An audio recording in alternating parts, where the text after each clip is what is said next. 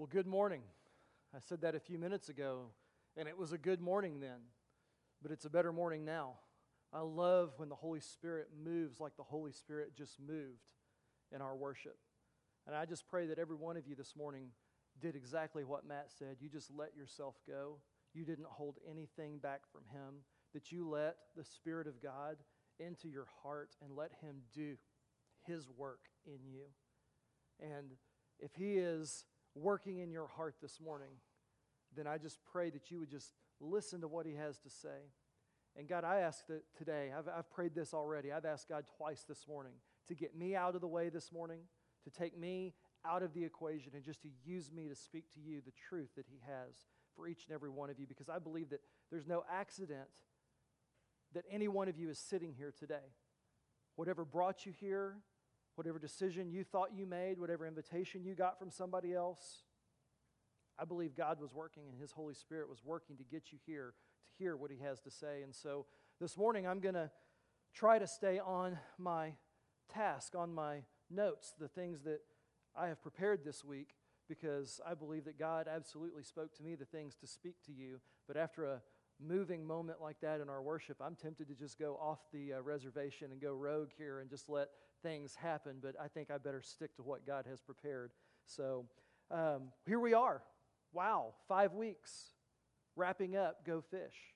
5 weeks. We've spent 4 weeks so far unpacking the potential, unpacking the promise in the words that Jesus spoke in Matthew chapter 4, verse 19, when He called His first followers, fishermen, who were out on the water, plying their trade. Professional fishermen out there catching fish that they could sell to make a living. Jesus is walking along the shoreline. He sees these fishermen and He says, "Come and follow me, and I will make you fishers of men." Come and follow me, and I will make you fishers of men. 4 weeks we've been unpacking just that phrase, just that invitation, that opportunity to come and follow Jesus so that He could transform them from fishermen to fishers of men. And it's an invitation that He offers to each one of us. Come and follow me, and I'll make you fishers of men. So we've been unpacking it. We've been looking at the promise, been looking at the potential, been looking at all that is in there. And for 4 weeks, we've invested our time together in that. And I would tell you that after 4 weeks of that, and indeed after this week, after 5 weeks of that, none of us in here will have mastered what it means to be a fisher of men. We will have not understood every nuance, every bit of the potential. We will not have squeezed every drop out of that passage after 5 weeks. But every one of us should be better equipped. Let me phrase that. Every one of us is better equipped at the end of these 5 weeks than we were at the beginning. We're better equipped in our mission to fish for men than we were 5 weeks ago. Whether you walked in here as an accomplished fisher or having never wet a line before, you should have learned, and I hope you will have applied some of the fishing principles that we have talked about, some of the fishing principles that we have unpacked from this passage. We've talked about all kinds of stuff. We talked about why we fish. We talked about how to fish. We talked about what to do when you catch a fish. We talked about what to do when you're not catching any fish. We talked about a lot of stuff.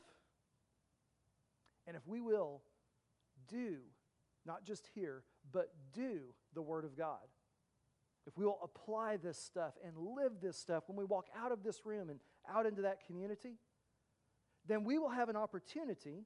In fact, I believe it's more than an opportunity. I believe it's a very high likelihood that we will grow as fishers of men. We will become better fishers of men.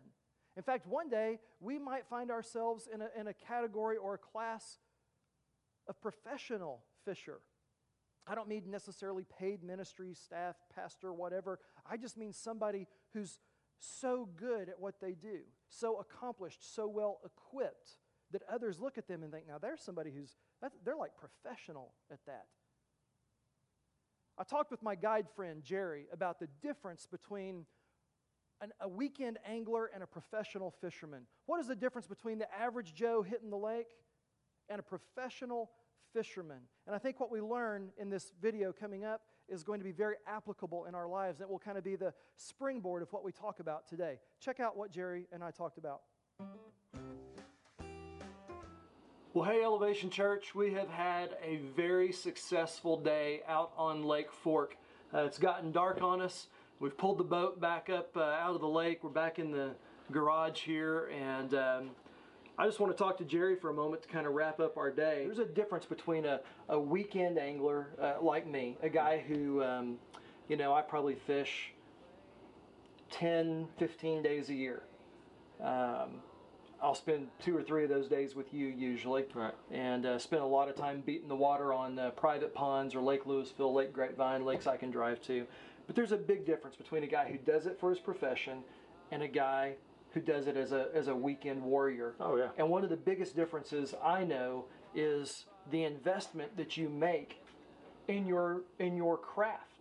Yeah. And we're just looking at maybe 1/100th of the gear that you own. Oh. Talking about rods, reels, lures, boats, even terminal tackle, hooks, weights, fishing line, crazy things that you never think of. Oh, yeah. Incidental sunscreen. Sunscreen, I imagine you go through, like, you need to own stock in a sunscreen Yeah, company. actually, it's one of my things and even for me, it goes even down to the gum. Bubble gum, regular, right? You got to have some gum on, 'cause basically going, okay, which gum lasts the longest, so I can pick a gum out that, I'm not going to go through 2 packs in a day because the flavor lasts for 30 minutes, How many cases of water do you go through every year? Just things like that, things you never think about. But okay, so just we were talking about this swim bait a minute ago. I may look at this swim bait and think, okay, there's 99 cents worth of plastic in that thing. I'm going to guess you made a more significant investment than that. What does something like this cost a man? That one I think ran around $14.99. $14 or $15, and if you're fishing with this thing and it gets caught on a stump in 20 feet of water, and you break it off, that's an investment. Yeah. That's it. Like you say, with that, you can take that. There's $15. Here's $15. Here's $15. $10. Just with the tackle, just the terminal tackle right here, you can probably say there's probably $300-400 sitting there. Not even counting your rods and reels. We took 11, I think I counted earlier, 11 rods, not counting the ones that are under the deck in the rod box, but 11 rods that we had out and used today. Average price of a rod and reel. Basically, in the categories of what you use. What I'm using, you're looking at about $200, maybe $250 per rod and reel. And they're specific for function. So I'm not good at math, but I just counted 11 rods, and that's a lot. Yeah. So you have significant investment. You've shortened the learning curve for me. I don't have to make some of the same investment long term because I can make incremental short term investments in spending time with you, and I can be more successful than I might be on my own. But it's always possible that I could be just a guy with a regular old rod and reel and live bait and could catch the big one. Yep. Anybody can go fish. That's right.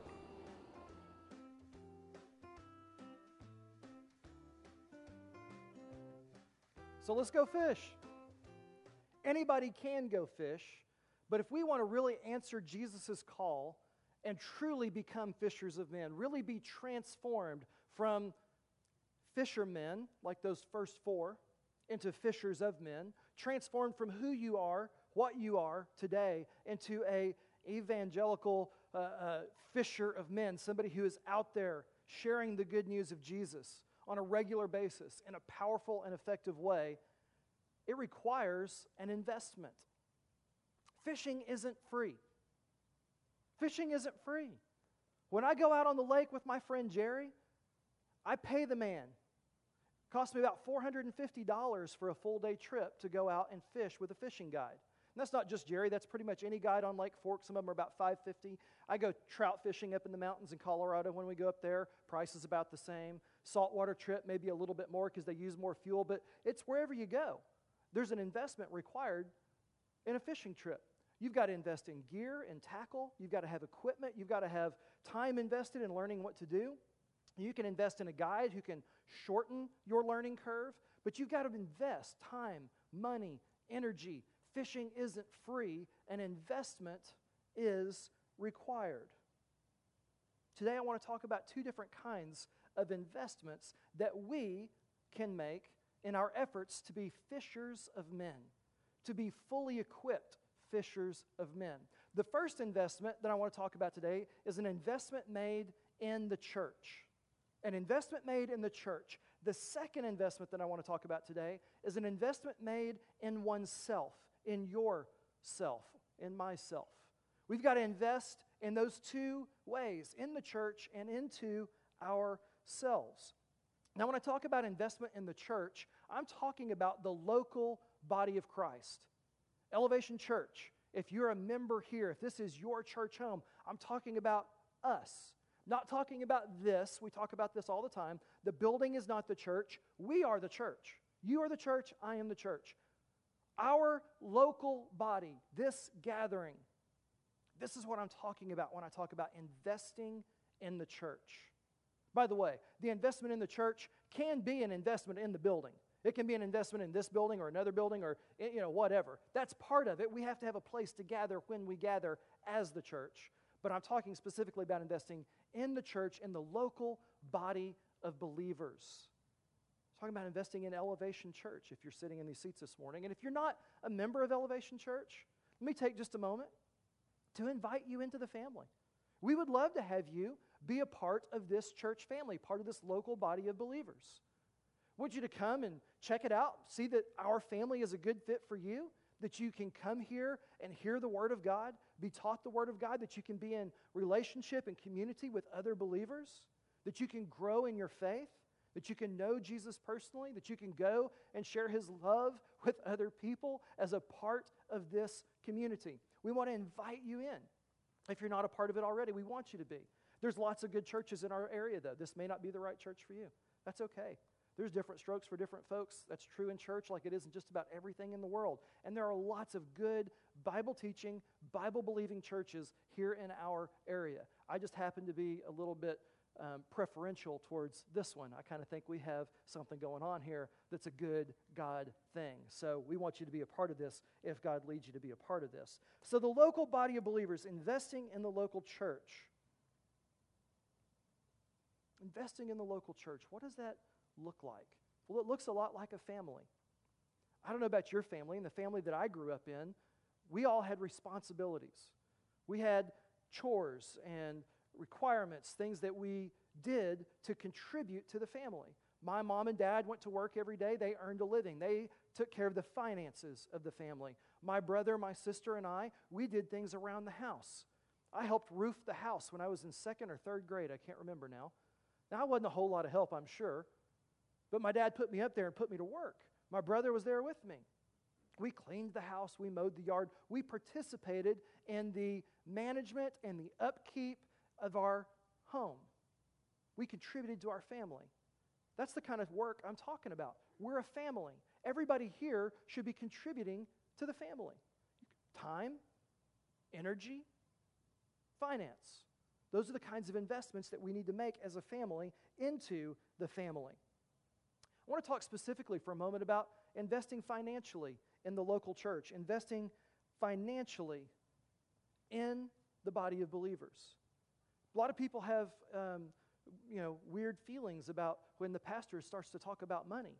Does the church want my money? Does the pastor want my money? Does God want my money? Why do you talk about money, pastor? Because God talks about money. Because Jesus talked more about money than He did about heaven and hell. Because money is a big hang-up in our lives. God wants our heart, not our money. Let me answer that question right away. God is not after your money. If you're here worried this morning that I'm getting ready to preach a message about God wanting your money, remember that all of your money came from God. He's the provider of everything that you have, including the talent that you have, the energy that you have to go and earn the money in your job. God gave you that. So if you think, but I earned it. No, you didn't.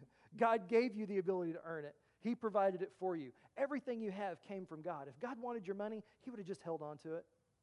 He didn't have to give it to you in the first place. What God wants is your heart. And He knows that money is a strong contender, maybe the strongest contender for some of us, to take His place as the thing that our heart desires the most, money and things. And so God has been talking about and teaching about money from the very beginning of mankind, really. From the very, very early days, God has been talking about money. Check out, if you would, Leviticus chapter 27. Leviticus chapter 27. If you have your Bibles, please open them up. If you've got your electronic Bible, type it in. I won't think you're texting unless your thumbs don't stop. Then I'll know. You'll be busted, right? And if you don't have your Bible this morning, we're going to put the passages up on the screen so you can follow along. But I want you to go back in the Old Testament to Leviticus chapter 27. We're going to look at verses 30 through 34. Leviticus 27, verses 30 to 34. God is talking. Here's what He says. A tithe of everything from the land, whether it's grain from the soil or fruit from the trees, belongs to the Lord. It is holy to the Lord. Whoever would redeem any of their tithe, redeem means basically spend it. Whoever would spend any of their tithe must add a fifth of the value to it. So if you would spend your tithe instead of bringing your tithe into the storehouse of the Lord, instead of bringing it to the local church, then God says not only do you need to tithe, but you need to add 1/5 or 20% on top of that.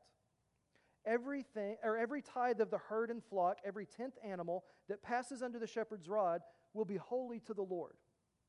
What God's teaching here is that whatever you own, whatever income you have, 1/10 of it belongs to Him.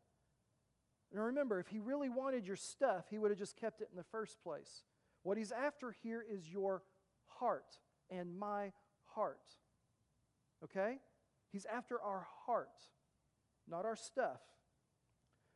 No one may pick out the good from the bad or make any substitution. If anyone does make a substitution, both the animal and its substitute become holy and cannot be redeemed or sold or profited from.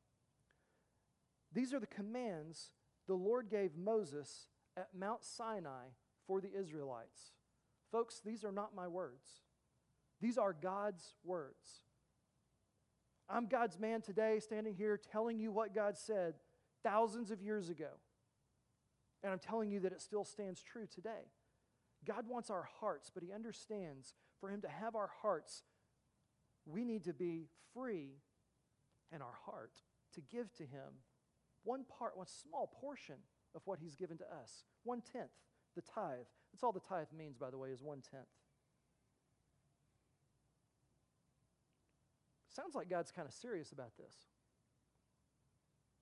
When He told Moses about the tithe, He said, if anybody spends their tithe, if they redeem their tithe, whether it's a grain tithe or an animal tithe, and by the way, we know, right, that back then it was an agrarian society. Money was not such an issue. It was more they bartered and traded in grain and oil and in animals and stuff like that. Your wealth was in agrarian things, agricultural things.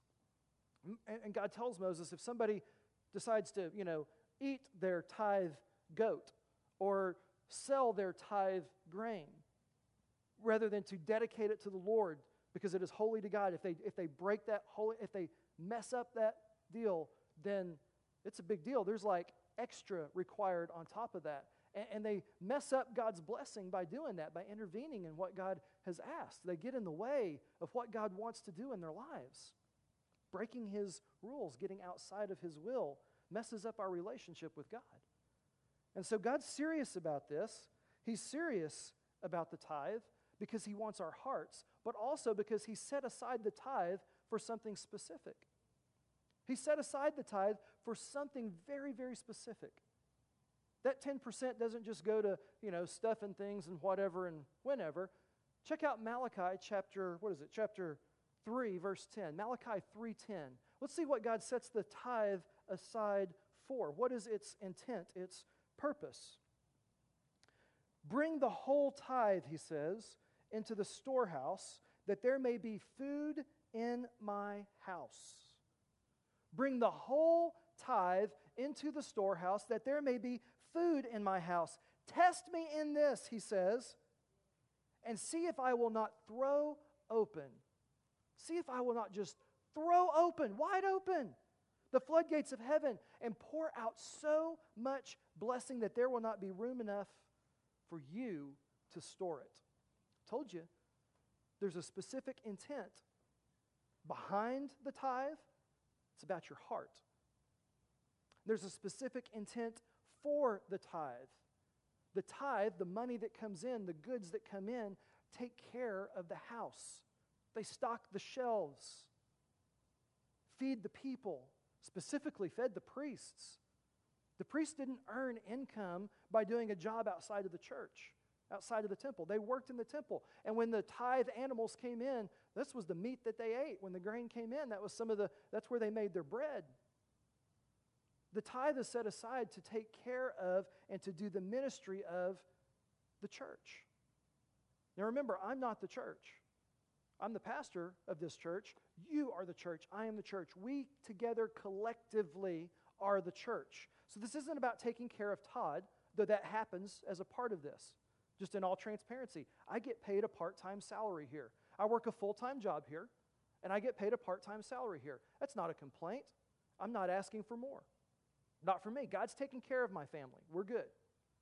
But I just, in transparency, want you to know, I get paid. And there's a board of directors that sets my pay. I don't get any say in how I get paid. I don't even get a vote. President of the board, and I can't even be in the room when they debate it. I mean, I might make a phone call or two here and there. I'm just saying. That was a joke. Y'all can laugh at me. It's all right. Appreciate that. Jared, I told you to remind me no more humor. You dropped the ball on that, man. I didn't put that. See, that wasn't in the script. He didn't have a slide for it. The tithe goes to fund the ministry. The tithe goes to pay the guide. The tithe goes to equip the church. See, my job here is to be an equipper. I'm here to equip you, the church, to be fishers of men, to do the work of God. Every member here is to be a minister. Every one of you should be. I'm not the minister. I'm the equipper of the ministers. And the tithe that comes in helps equip you to do God's work. Fishing isn't free. It may not seem like we would have a lot of bills, a lot of expenses. We pay rent here at Studio B. They're very nice people, but they do not let us use their facilities for free. Fishing isn't free. If we want to fish for men in this community, we're going to pay our way. We pay rent here. We own equipment. Everything that you see up here, from the rug to the music stands to the microphones, some of the instruments, not all of them, some of the instruments are owned by the members of the worship team. A couple of them are owned by the church. We have electronics and sound equipment, the big lights in the back we bought. There's stuff that we own, stuff that we buy. We have expenses every month that go into doing the ministry, not just putting on our Sunday morning worship set, but getting out into the community and doing discipleship. I can't tell you how many cups of coffee or small meals that I buy, sitting down with people, having conversations, doing discipleship. Some of that comes from the church. Y'all do that. Y'all pay for that. I pay for that. I tithe. I hope you're tithing. If you're not tithing today, then maybe at the end of this message you'll understand the importance of the tithe. It goes to equip the ministers, the church, to do the ministry that God has called us all to do, to ensure that our fishing expedition continues, to ensure that our fishing expedition is well equipped to succeed and to reach its potential and to answer the call of God to come and follow me and to be made into fishers of men. The tithe is part of that. Now again, God could have chosen to fund the church without doing it through you. Y'all know when God took the Israelites out of Egypt and took them to the promised land, God fed them directly the manna, the bread from heaven, right? Every day they went out and gathered their bread. He took care of them on a day-by-day basis. He did it directly. No intervention from anywhere else, no middleman. Boom, from God to you, pow, just like that. God could do that in the church. Did you know that God could make money appear in our checking account? Like he could just mess up the computers and every day there could be more money in the church's checking account. He could do that directly. He doesn't choose to do that. He's capable of it. The best firewall in the world ain't going to keep God out, all right? It ain't happening. But God chooses to fund the church through the church. I wonder why he does that. Why in the world would God choose to fund the church through the church? Why not just do it directly? Again, it comes back to your heart. It comes back to your heart and my heart. I won't lie to you. I like money and I like stuff. Y'all saw my fishing rods. I almost brought them up here again today. They would have made a really nice stage set right here. I could have shown, I got like 20-something rods and reels. It's just a lot of moving back and forth, so I didn't. But I like stuff. I confess it. I bet some of y'all like stuff too. Right? I like living in a nice house. I like driving a nice car. I like having good fishing gear. I like going out to eat. I like doing stuff with my kids, taking them to Six Flags and stuff. I like stuff. I like the stuff money can buy. I like money. I like the sense of security I get sometimes by having it. I'll bet some of you can identify with this. But it's because of all of that that God chooses to fund his ministry, his church, his fishing expedition through his church. It's because it builds trust between you and God. When you trust God enough to give back to him 1/10 of what he gives to you,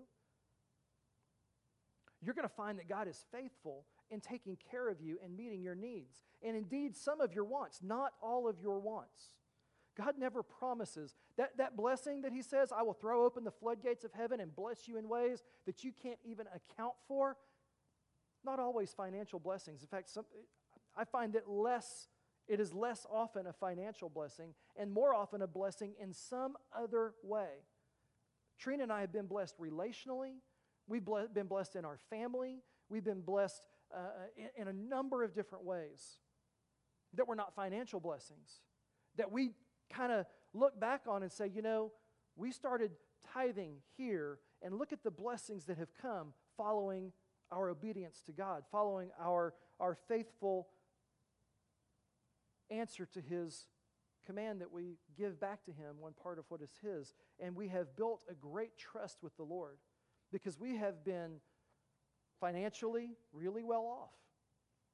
And we have been financially, let's just say it like this, on thin ice, even since we started giving. The blessings won't necessarily be financial. We've never gone without. We've never gone without. Our needs have always been met. Indeed, many of our wants, even in those thin ice times, are continuously met. And because of that, our trust in God as our provider has been greatly increased. We trust God way more now than we did 20 years ago, almost, about 16 years ago when we started tithing. We trust him way more now because our trust has been built. Our obedience has also been built. We started doing it strictly out of obedience. Somebody said, God said. Okay, how are we going to do this? I don't know, but God said, so we better. So we've been obedient in doing it, and as our trust has grown, our obedience has grown. Because again, we see that God is faithful in doing what he says he will do. So it's easier to obey him the next time we come to one of those faith decision moments. Will I follow the Spirit of God, or will I follow the Spirit of Todd? Will I operate in the Holy Spirit or in my flesh? And it's easier to be obedient to the Spirit when I have this track record of knowing that my obedience to God really brings about what is best for me in spite of what my flesh might think or even say to me is best in one of those moments. It purifies our hearts. Again, going back to that heart issue, this obedience, this trust. Our hearts are purified when we give back to God the tithe, what is his. Because it, again, says to God, my heart is yours. More importantly, it says to you, my heart is his. When you give back to him what was already his. It blesses us. We talked about the blessings. An investment made in the body of Christ, in the local church, is an investment made in eternity. It's an investment made in eternity. Folks, there's no greater investment. Why do we invest? We invest for a return. Anybody own stocks? I was talking this morning, I own Walmart stock. Used to work at Walmart, and they had a one-for-one stock buying program. Every dollar I put in, they put in a dollar. Even when I was 19 years old, I was smart enough to know that was free money, baby. Told you I like money. So I was putting in as much as my little 19-year-old mind could conceive of. And they were matching it dollar for dollar. And I've never sold that stock. I own Walmart stock. Why do I own Walmart stock? Because I anticipate a return on my investment. I want a stock dividend. I want to get paid back on the profit that that company makes. I can measure the value of my investment by the return that I get on that investment. That's why we invest. If you're not investing, you're spending, by the way. If whatever you're putting your money into does not offer you a return, that's called spending. A lot of us spend really well. We invest really poorly. We just kind of have a consumer culture that way. But when we invest in the church, we invest in eternity. And the return on investment, while you may not be able to measure it in physical or financial terms, the Bible says you are building up treasure in heaven. Now, I don't know if that's financial treasure. I don't know if I'm going to live in a pimped-out apartment made of gold or what. But I have a feeling it's much more, I think it's much more valuable, a much higher return than can be measured in monetary terms. I think that our treasures in heaven are going to be the people that we meet there, that we had some role in them being there, that we went out and fished, that we funded the expedition, that we paid for the guide, that we either planted the seed or plowed the field, or we watered or fertilized, or maybe you had the privilege of being the harvester who brought that person into the family. The ministry's funded by the tithe, and those treasures in heaven are built as we faithfully give back to God what was His in the first place. As we show Him that that our heart, that your heart is His, and doesn't belong to money and doesn't belong to things. You shall have no other God before me. Don't make money, don't make stuff the little g God of your life. Invest, because the return is eternal. It's eternal. There's some modern theologians out there who don't believe that the tithe is valid today. I want to take just a moment to talk about that. It's an important topic. There's some modern theologians who think that the tithe is I don't know, it's invalid. It was abolished with the new covenant that Jesus ushered in. And that we are no longer required by God to give the tithe. And I don't even want to get into an argument about that. I wouldn't argue if one of those theologians was sitting here this morning and wanted to get involved. That's not an argument I want to have. And there's a reason I don't want to have that argument. The main reason is because there's no need to. There's no need to argue that principle.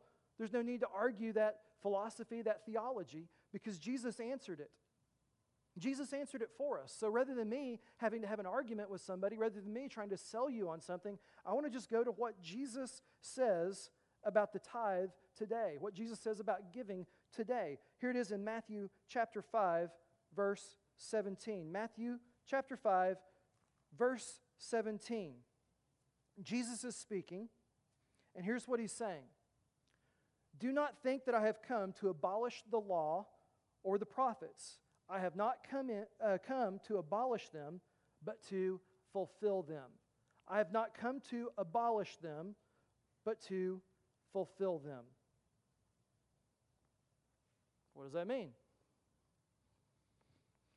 I think I know. You might think you know. We might both be thinking that we know, and we could be thinking something different. Did Jesus mean that the law of the tithe is still in effect? Or did He mean that in the fulfillment of the law, we're scot-free? Let's see what Jesus did to demonstrate what He means. Matthew chapter 17, verses 24 to 27. Matthew 17, 24 to 27. Here's what Jesus did. Now, Jesus has been out doing His ministry, and they arrive back in Capernaum. And here's what's happening. After Jesus and His disciples arrived in Capernaum, the collectors of the 2 drachma temple tax came to Peter, and they asked, "Doesn't your teacher pay the temple tax?" "Yes, he does," Peter replied. When Peter came into the house, Jesus was the first to speak. I think it's funny that they said that Jesus was the first to speak. He didn't need Peter to come and tell him what just happened outside. Jesus, being Jesus, already knew. And here's what Jesus says to Peter. What do you think, Simon? Simon Peter. From whom do the kings of the earth collect their duty and taxes? Is it from their own children, or is it from others? Peter answered, it's from others. Then the children are exempt, Jesus said. Remember that phrase. The children are exempt. But so that we may not cause offense, go to the lake, throw out your line, take the first fish you catch, open its mouth, and you will find a 4 drachma coin. Go and give it to them for my tax and for yours. Go and give it to them for my tax and for yours. Now the temple tax began back in Exodus chapter 30, way back again in the Old Testament. The temple tax was imposed by God in addition to the tithe, and again it was set aside. It was something that every family, every follower brought the temple tax once a year into the temple, and again it was to fund the temple. Back then it was the tent of the tabernacle. They had to do stuff, like I bet the tent had to be sewn back up sometimes from a windstorm or whatever. They had to buy, oil, or they needed new garments for the priests, or any number of other things that went into the tent to worship, to doing ministry. It had been around forever by the time Jesus has this conversation. A couple of thousand years. Generations and generations and generations had been paying the temple tax. And so Jesus says, hey, who is taxed? Who pays the tax? Do kings tax their sons and daughters, the princes and princesses, or do they tax the people? They tax the people. The implication here is this. You and I, followers of Jesus, if you are a committed Christian in this room, you're a son or a daughter of the Most High King. You're a son, a daughter, a prince or a princess in the kingdom of God. The children are exempt. It really says that. The children are exempt. But Jesus paid the temple tax. Why? Why would he pay the tax? Why would he have Peter pay the tax? If the children are exempt, why pay the tax? Because he wanted to. Not because he had to. He's exempt. You're exempt. I'm exempt. Why pay the tax? Why give to the ministry? Why? Because he wanted to. Not because he had to. Because he wanted to. 2 Corinthians chapter 9, verse 7. The Apostle Paul expands on this a little bit. 2 Corinthians 9, 7. Each of you should give what you have decided in your heart to give, not reluctantly or under compulsion, for God loves a cheerful giver. God loves a cheerful giver. Give because you want to. Not because you have to, not because I've compelled you through some fancy speech or some use of the scriptures to say God said and therefore you must. I mean, that's how I got started, honestly. I told you that earlier. I did it because God said, and I wanted to be obedient to God. But I learned to be a cheerful giver in the process of giving out of obedience. I became a very cheerful giver. Trina and I became very cheerful in our giving. We began to give well above and beyond the tithe, and I'm not saying that to brag. I'm just giving you an example of what it looks like when you're giving cheerfully. See, if all I was doing was giving out of obligation, I would have never given past the tithe, the 10%. That's all. No more.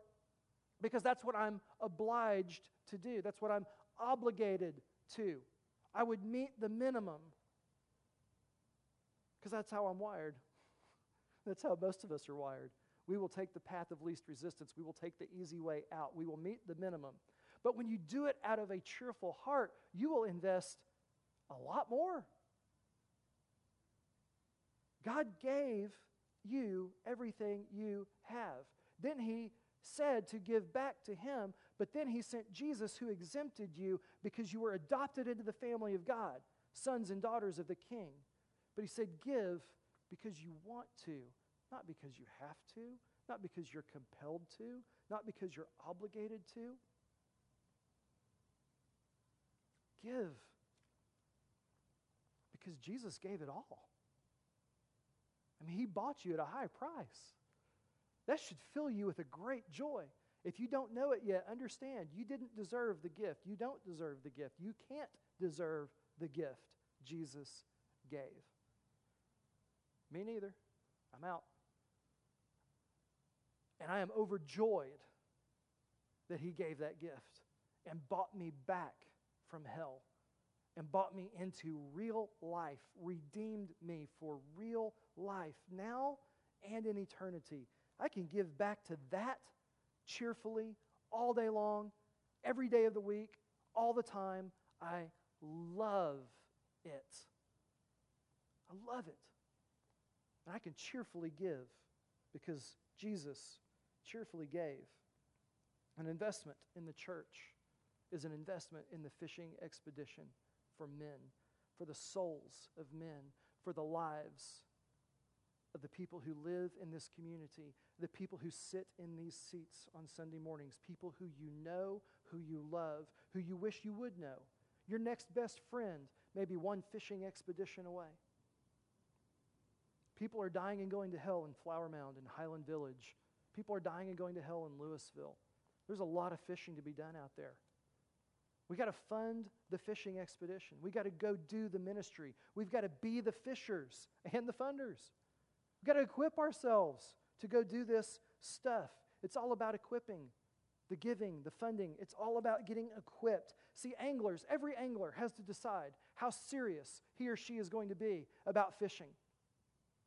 When I got into bass fishing seriously at the age of 10 years old, I had a Zebco 33, not a high-end fishing rod, and a little tackle box with a bunch of little bitty hooks because I was what you might call a brim fisherman or a perch jerker. Those little fish that are about that big, bluegill, that's what I caught because I could catch 100 in a day. I love doing it. And then I got the bass bug really bad.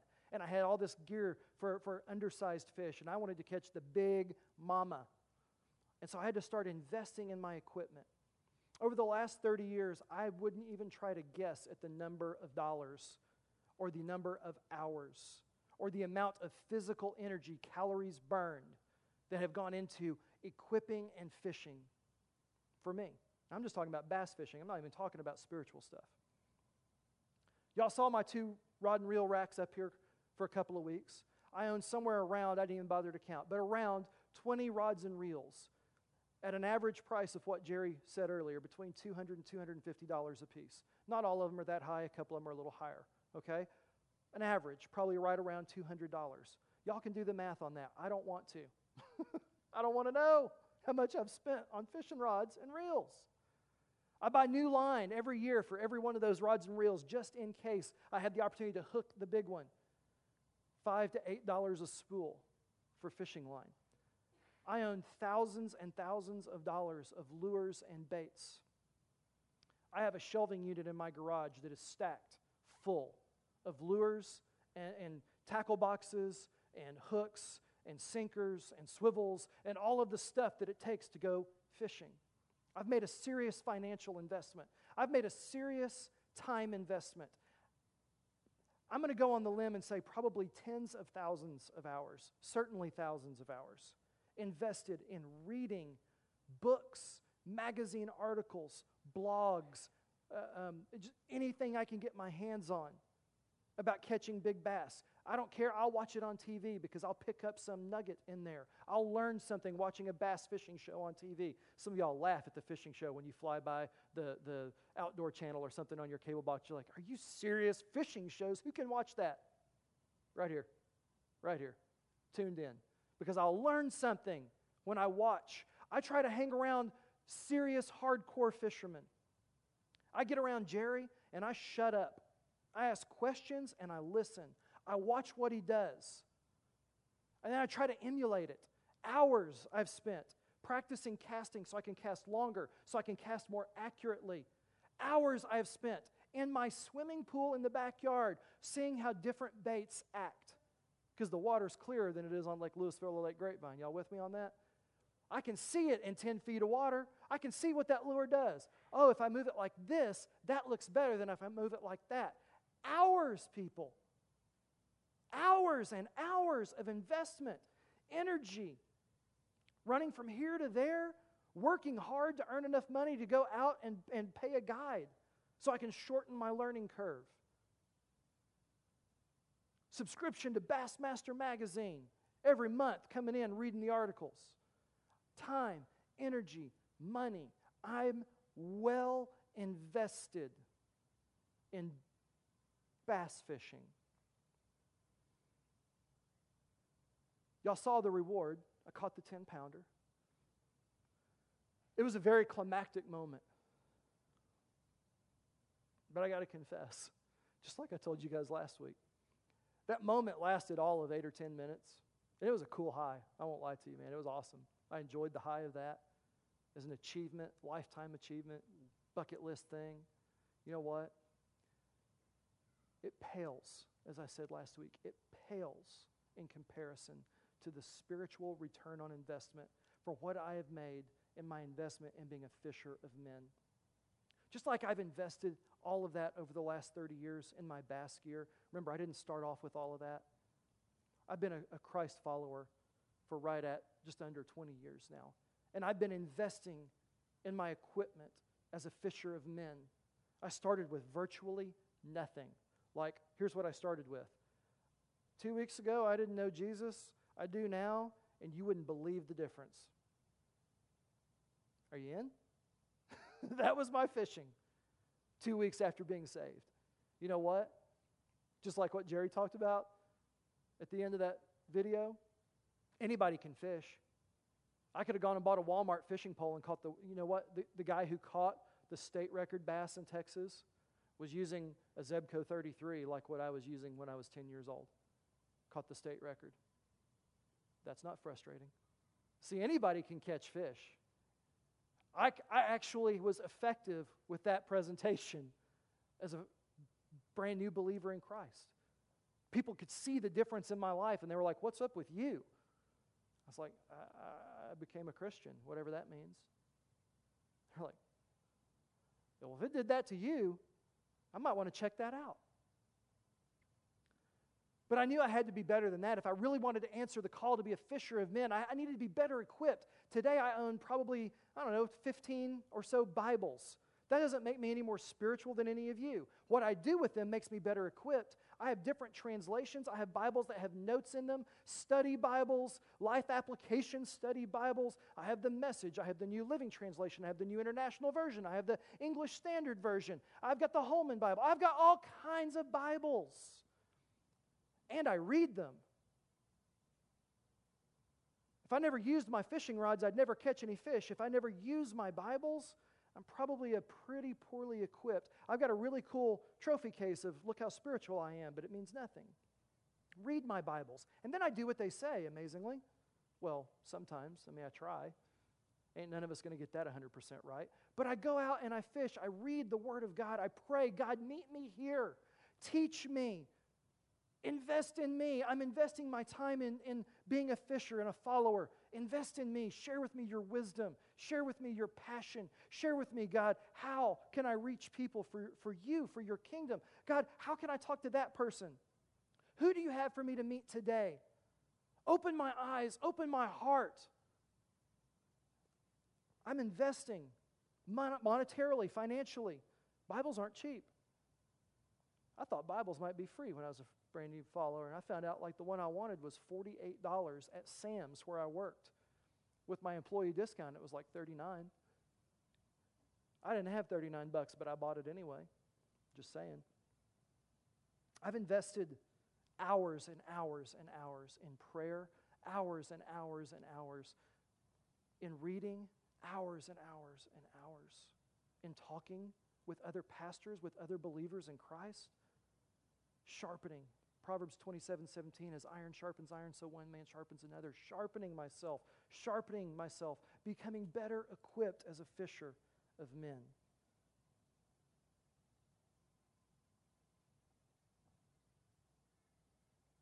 Cut.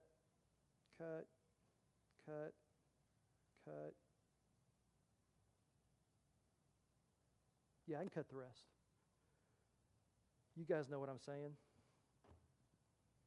You've got to make an investment in yourself. You've got to invest your time into your relationship with Jesus. You've got to invest financially to equip yourself. You need a Bible. Good Lord, they're free now. Really, Lord, I said that really good, Lord. They're free. Download it on your smartphone. Free app. There's lots of them out there. I like YouVersion, Y-O-U, YouVersion. It's a free app. It's a good Bible. Lots of translations, good stuff you can do with it. Invest relationally. Put your relational energy into meeting people who don't know Jesus and hang out with them some. Like, don't go where they are so much to hang out. Like, try to bring them where you are. But spend some time earning the right to fish. You got to make an investment. You got to make an investment in the church, time, energy, and money. Volunteer. There's lots of roles. We need setup people. We need children's ministry people. Some of y'all have musical talent. You're just sitting on it. Invest it. The return is eternal. Invest in yourself. Equip yourself to be fishers of men. My Lord and my God, send us to fish. You've called us to fish. Send us to fish. Prepare for us daily, God, an opportunity to share your gospel, to share your love, to share your forgiveness and your grace, to present that opportunity to be a follower of you to others who do not know you. God, only you can equip us. May we invest in your church. May we invest in ourselves and find that the return on investment, God, is beyond our capacity to store or to understand. That we are blessed richly, blessed indeed, as we invest and as we equip and as we fish. Father God, we're about to obey your commandment to bring the tithe into the storehouse of the Lord, that there may be food in your house. This morning, Lord, I pray that every person here can obey cheerfully, that they would not give, that they would not write checks or pull cash out of their wallets